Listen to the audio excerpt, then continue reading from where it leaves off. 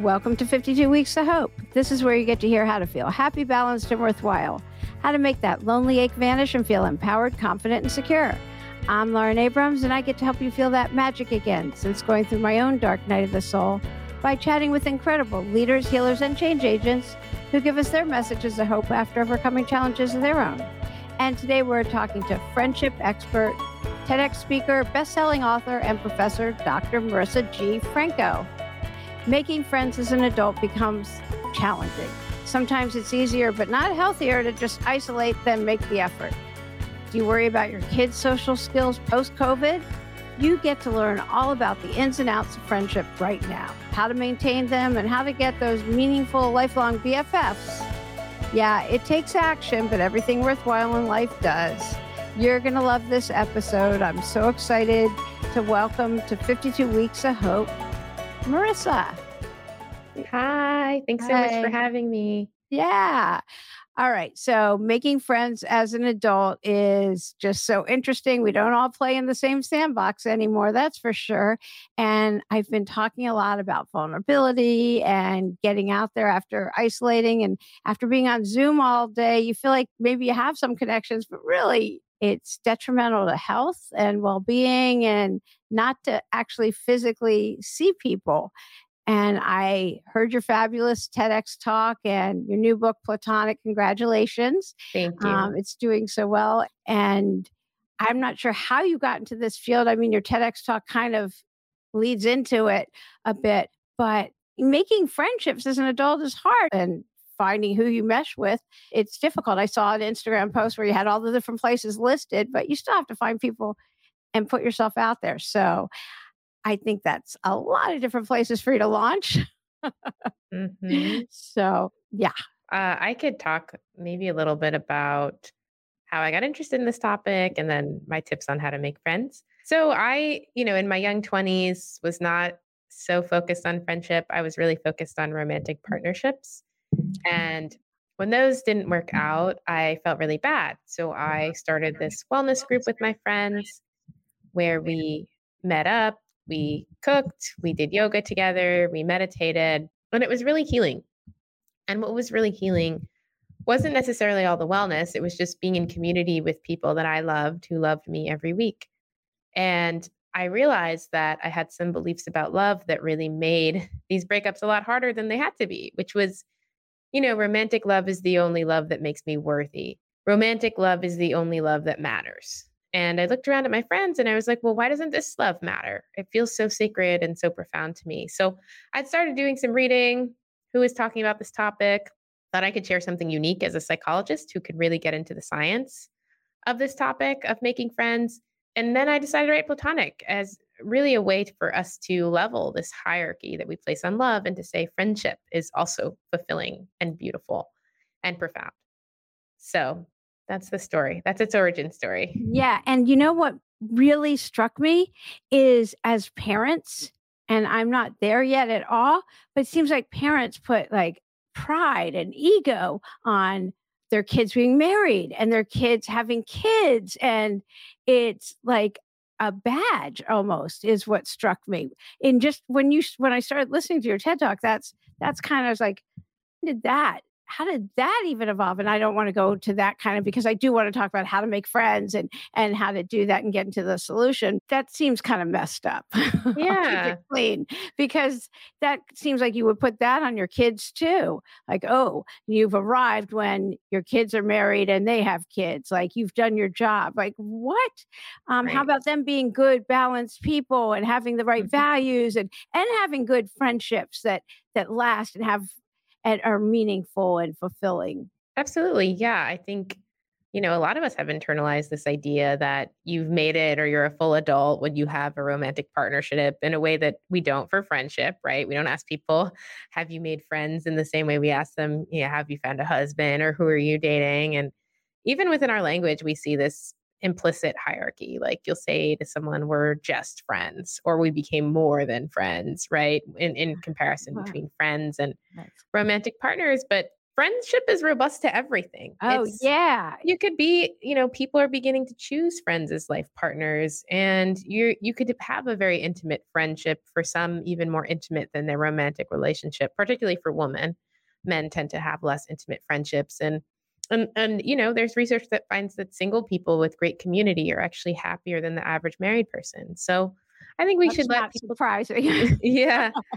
We should let people choose what works best for them instead of assuming that everybody needs to go down the same path towards happiness. Yeah, I know a group of 4 women in their 80s that now live together, and I love one that. started became a author. She's written her a bunch of books. She was not before, and I mean, they're doing great. They're thriving. That's so lovely. Yeah, I want one who cooks really healthy and well in mine. I'm already like planning, Same, same. Right. Yeah. So, and there's a few things. Okay. So, the I love hearing about when you go into a group thinking, I think it was the likeness gap, when you think you're going to be liked. I mean, it's that whole, the self fulfilling prophecy, I guess, but Yeah. in a good way. When you think people are going to like you, that you're well received. Am I putting Yeah. that right? I just, You are, you okay. are. So, I think one of the biggest barriers to making friends is people think they'll be rejected. And you kind of just brought up the liking gap, which is this research that finds that when strangers interact and predict how liked they are by the other person, they underestimate how liked they are. And the more self critical they are, the more pronounced this liking gap is. So, one of the things I advise for making friends is to assume people like you. Because when researchers told people you're going to go into a group and be liked, people actually became more likable. They were friendlier, they were warmer, and it was a self fulfilling prophecy. Whereas we see that the people that are most likely to reject you are the ones that fear rejection. Because when we're afraid of rejection, according to one study, we tend to be cold and withdrawn toward other people because we think they might be rejecting us, right? And so we get into the self protection mode. And so we have this self fulfilling prophecy too. When we think people are going to reject us, it triggers a series of behaviors that make rejection more likely. Okay. There was something also about a beautiful mess. Yeah. Can you explain that? Yeah. So across the board, we find that the research shows that we have this negativity bias, wherein when we predict how we come off socially, our predictions are skewed toward the negative and are inaccurate. So we talked about that in regard to the liking gap, that people actually like us more than we think, but we also find that that's true with vulnerability. When we're vulnerable, we underestimate how positively people perceive us. And it's also true with affection. When we share affection toward people, we underestimate how much they like it, overestimate how awkward it is. When we reach out to a friend to reconnect, we underestimate just how much they'll value it. When we say no to someone, we overestimate how negatively they'll respond to it. So, across the board, we see that generally the world is safer than our brain is telling us, and that our brain tends to remember all these negative experiences and ignore all of the positive. So, one way to facilitate social connection is to correct for this, right? Because if we're always assuming the worst, it's going to be very hard to then be vulnerable, then initiate, then reconnect with people, right? And so the more that we can assume, if I am vulnerable, people might actually really value it or like it. Or if I initiate, they might be open to it. That assuming people like you piece, I think from the beginning when you're initiating new friendship, but throughout the life course of the friendship can really help the friendship be more maintained. Are you still friends with that same group that you were getting together with every week? Yeah, we still meet up every other week now. We have dinner together. That's amazing. So, do you make new friends now, or do people think they're part of a study if you're making friends with them? I've always liked having more deep friendships and fewer and investing more deeply. So that's what I'm kind of trying to focus on right now, like almost having a smaller network, but seeing the people that I want to see more often. You must be past your 20s because I heard you say you have more friends in your 20s and Yep. it gets smaller. Can you talk about that a little bit? Yeah, it's called the socio-emotional selectivity hypothesis, which are big words. That means we get more selective about our friends as we get older. because our goals differ. So when we're in our 20s, our goals are, novelty, adventure. We want to meet all different people because they can expose us to all these new things. But as we get older and we start thinking about how much time we have left, it becomes more important to us to have more quality connections. So you'll see older people kind of pruning their networks a little bit more and having these kind of high standards for friendship compared to people in their 20s. But I will say, times of transition, we tend to be really open to friendship. So that's, for example, when you retire and you're not seeing your work colleagues anymore and you have more time on your hands and maybe your kids have moved out or if you go through divorce or widowhood, those are all prime times where people tend to be more open to friendship. So there is friendship making also happening across the lifespan. And in fact, one study found that every 7 years, we lose half our friends. Wow. So if you don't have to make friends now, probably at some point you will have to. Okay. How has COVID affected? I'm not going to talk about, I have kids college age. So I already see a huge change in that. Especially my son's a sophomore and it was still pretty much lockdown last year. So now they're out and about. But it seemed to me moving in, all the parents were like, and he's going to make friends this year. Like I had a lot of parents going, here's my kid. All the parents were kind of helicopter parenting almost, even though you could tell they may not have been that way, but they were very concerned about the lack of social because these kids had missed the end of high school. Beginning of college was like locked down and here, okay, they need to learn how to be social. And I don't know how it is on the campus. You're on a big campus, but I don't know. It's just different. Yeah. I mean, the research finds that this youngest generation their mental health was most affected by the pandemic. And I think that in general, when we go through long bouts of loneliness, it kind of makes our social skills ebb a little bit. And that's natural. Social loneliness is linked to social anxiety over time. So we all felt a little weird and awkward, and not all of us are out of that, right? And so if you feel like I can't take social cues or I feel like I'm blabbing or I'm worried that people don't like me, right? Those are all kind of signs of social anxiety. And that definitely happened in the pandemic. And many people also reported being very exhausted by social interaction. So it was hard on us. But I want to say that because I want to say that if it was hard on you and you felt like now I feel like I'm weird, that you're not alone and that everybody is like that. So they're not judging you as much as you think because they're probably judging themselves. I just did an episode about being vulnerable. Actually, it was about being authentic, but it was really about being vulnerable because I went to Parents Weekend, which is called Friends and Family Weekend now. And I went by myself and I thought, I have nothing in common with these people. Nobody's had my life experience. The head. And for some reason, I shared with a mom. I didn't know anybody there. I was in a room. There were no students. And I shared what I thought I was the only person in the entire school there that my son wouldn't let me see his dorm room, which I just thought was weird as could be. We ended up having a very good conversation about it. And I understand. I completely understand now. He's not a kid that's hiding anything. It wasn't that. Mm-hmm. But she ended up telling me her daughter wouldn't let her see hers. Mm-hmm. And different reason. And anyway, we end up, because I said that, she told me not right away, by the way. It wasn't like she said, me too. It wasn't quite like that, but she ended up, and I said, would you have told me? And she said, not if you didn't tell me. And she ended up telling me a lot of other things later, because of course we became friends. And now I want to stay in touch with her and everything else because I was vulnerable and said something I was completely ashamed of, actually. I don't know why I said it. Probably because I learned from this podcast.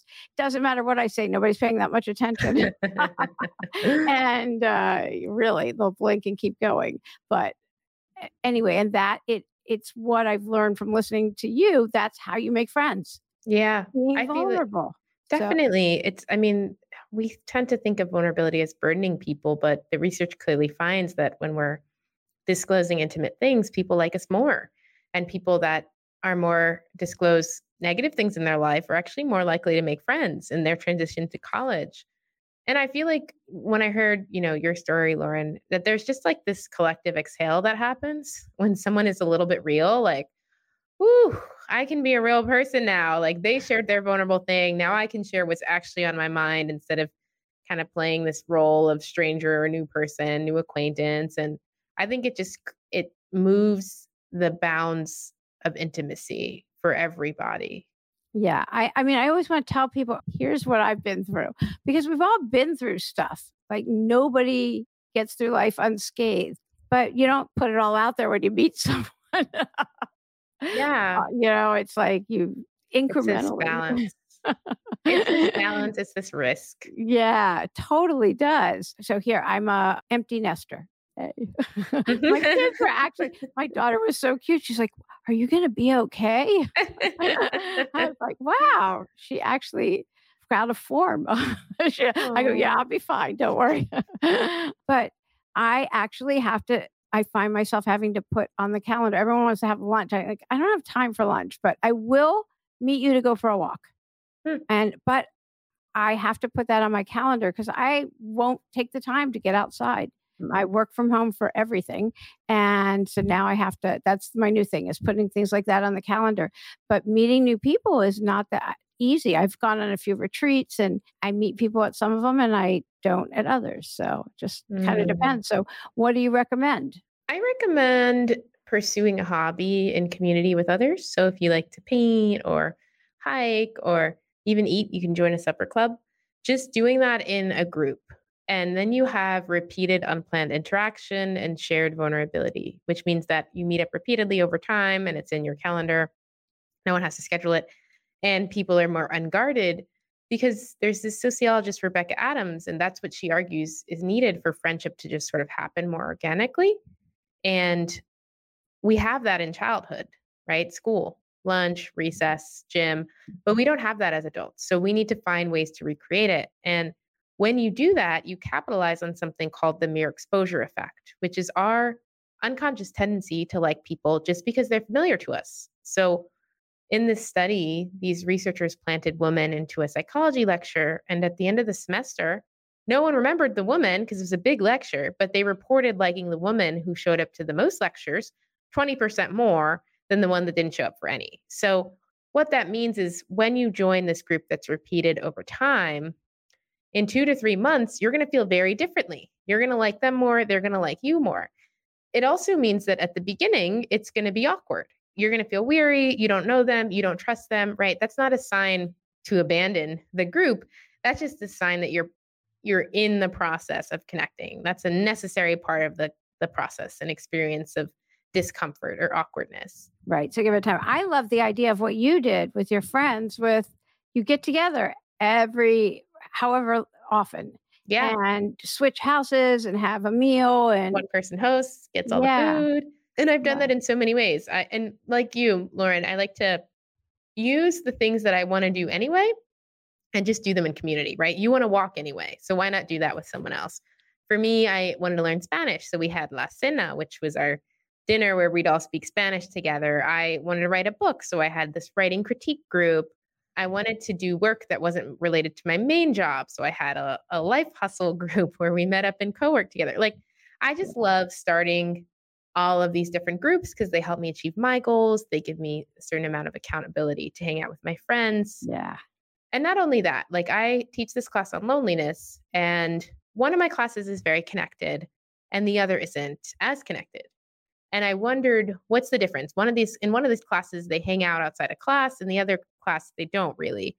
And so I found my observation is the difference is that one of these classes has an igniter, which I define as an igniter is the person who creates a group, who's willing to risk rejection and say to everybody, hey, does anyone want to get lunch after class? Anybody is welcomed, right? And then because there's that one igniter, 10 different people in that class have more community. 10 different people in this class feel more connected because one person was willing to ask. So I feel like if we can develop more igniters who create these opportunities for connection, who create continuous unplanned interaction and shared vulnerability, who create infrastructure, who are really willing to risk that rejection, then so many more people will be more connected, even if they're not having to be as active in forming those connections. I love that. We need igniters. We need igniters. Yeah, that sounds dangerous for some reason in today's climate, but we do. We need igniters. Social igniters. Yes, we need social igniters. Let's put it that way. So, what do you do when you're lonely? Oh, that's a good question. It's weird. Like, I know from the science of loneliness that loneliness is very toxic for us, as toxic as smoking 15 cigarettes a day. And I know that when you're lonely, you tend to think people are rejecting you more than they actually are and be less compassionate toward others. So it negatively affects you a lot. And I spend a lot of time around people. Like every day I'm kind of hanging out with someone. But I have found that it's important for me to spend a day alone just for myself. And I do sometimes get a little bit lonely at that one day, like not seeing anyone for a whole day. But I've realized that sometimes there's trade-offs. I need to be able to tolerate a little bit of loneliness for me to recharge. I'm an introvert. So it's like I can't fully escape loneliness to feel recharged. I have to kind of be able to balance needing recharging and needing social connection. I think there's a difference between being alone and being lonely also. Yeah. So, and I mean, I know having done this podcast for long enough and knowing how much we need community and connection, all of a sudden be like, oh, I've been isolating. So intellectually knowing and emotionally knowing are two different things. So I can have a head full of knowledge. And yet I think the more we isolate, the more we isolate. It just keeps going and going. So to get somebody who's isolating to stop isolating is hard. And so when they're in that loneliness, so it's interesting hearing you say that, it's like smoking cigarettes. This is just, I know. We need igniters. They'll help those lonely people. Yeah, definitely. So what tools do you use for when you're just sluggish? I'm not talking depression where, like a real clinical depression, but what are your tools? Do you meditate? You had mentioned meditation before. Do you journal? Yeah. Well, when it comes to loneliness, research finds that if we spend our alone time more active than passive, we feel less lonely. So like, if I'm like, oh, I have this night alone, so let me go see that museum or take a walk in the park versus let me sit at home and watch Love is Blind, 5 episodes. Hello, last night. Then we're going to feel more lonely. So that's one thing. Like if I feel like, because, I do have this one day where I choose to spend the time alone, even if I do feel lonely for the recharging. But no, it's important. Yeah.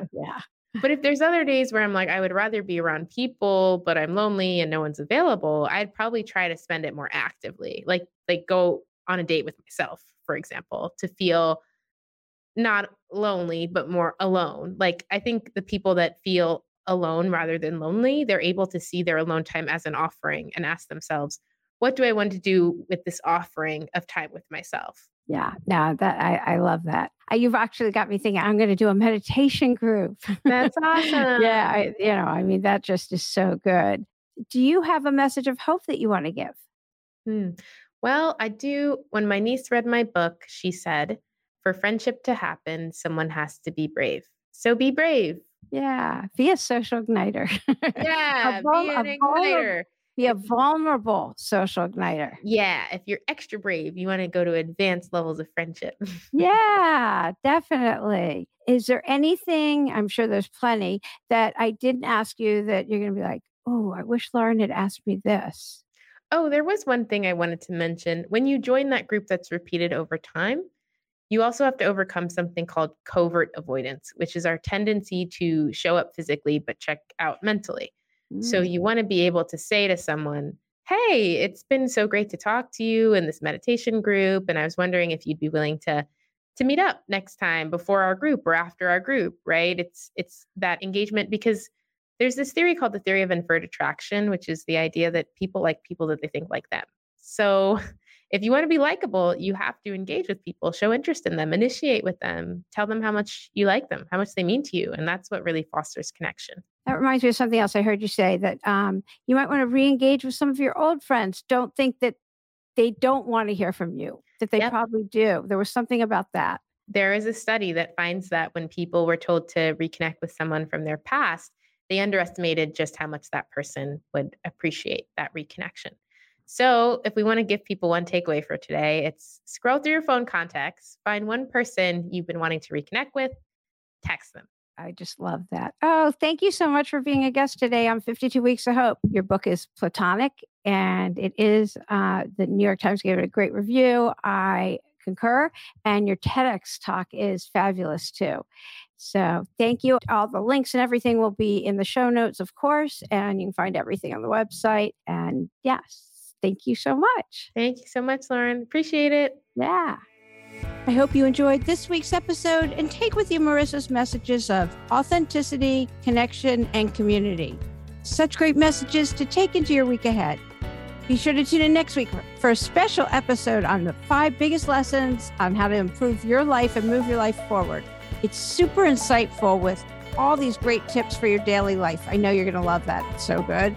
Don't forget to get in touch with one old friend and check in. Let me know how it went. We can all compare notes. You can do that over on the Facebook page or just send me a note. If you're not already on the email list, you can just go to the website at 52weeksofhope.com and do that. And you want to be on that anyway so you don't miss anything. Or you can just text 52HOPE, the number 52, text 52HOPE to 66866. Text 52HOPE to 66866. And that's a really easy way to just stay in touch as well. I hope you're enjoying the podcast. Share the love and forward the link over to a couple of your friends. I'm Lauren Abrams. Thanks for listening.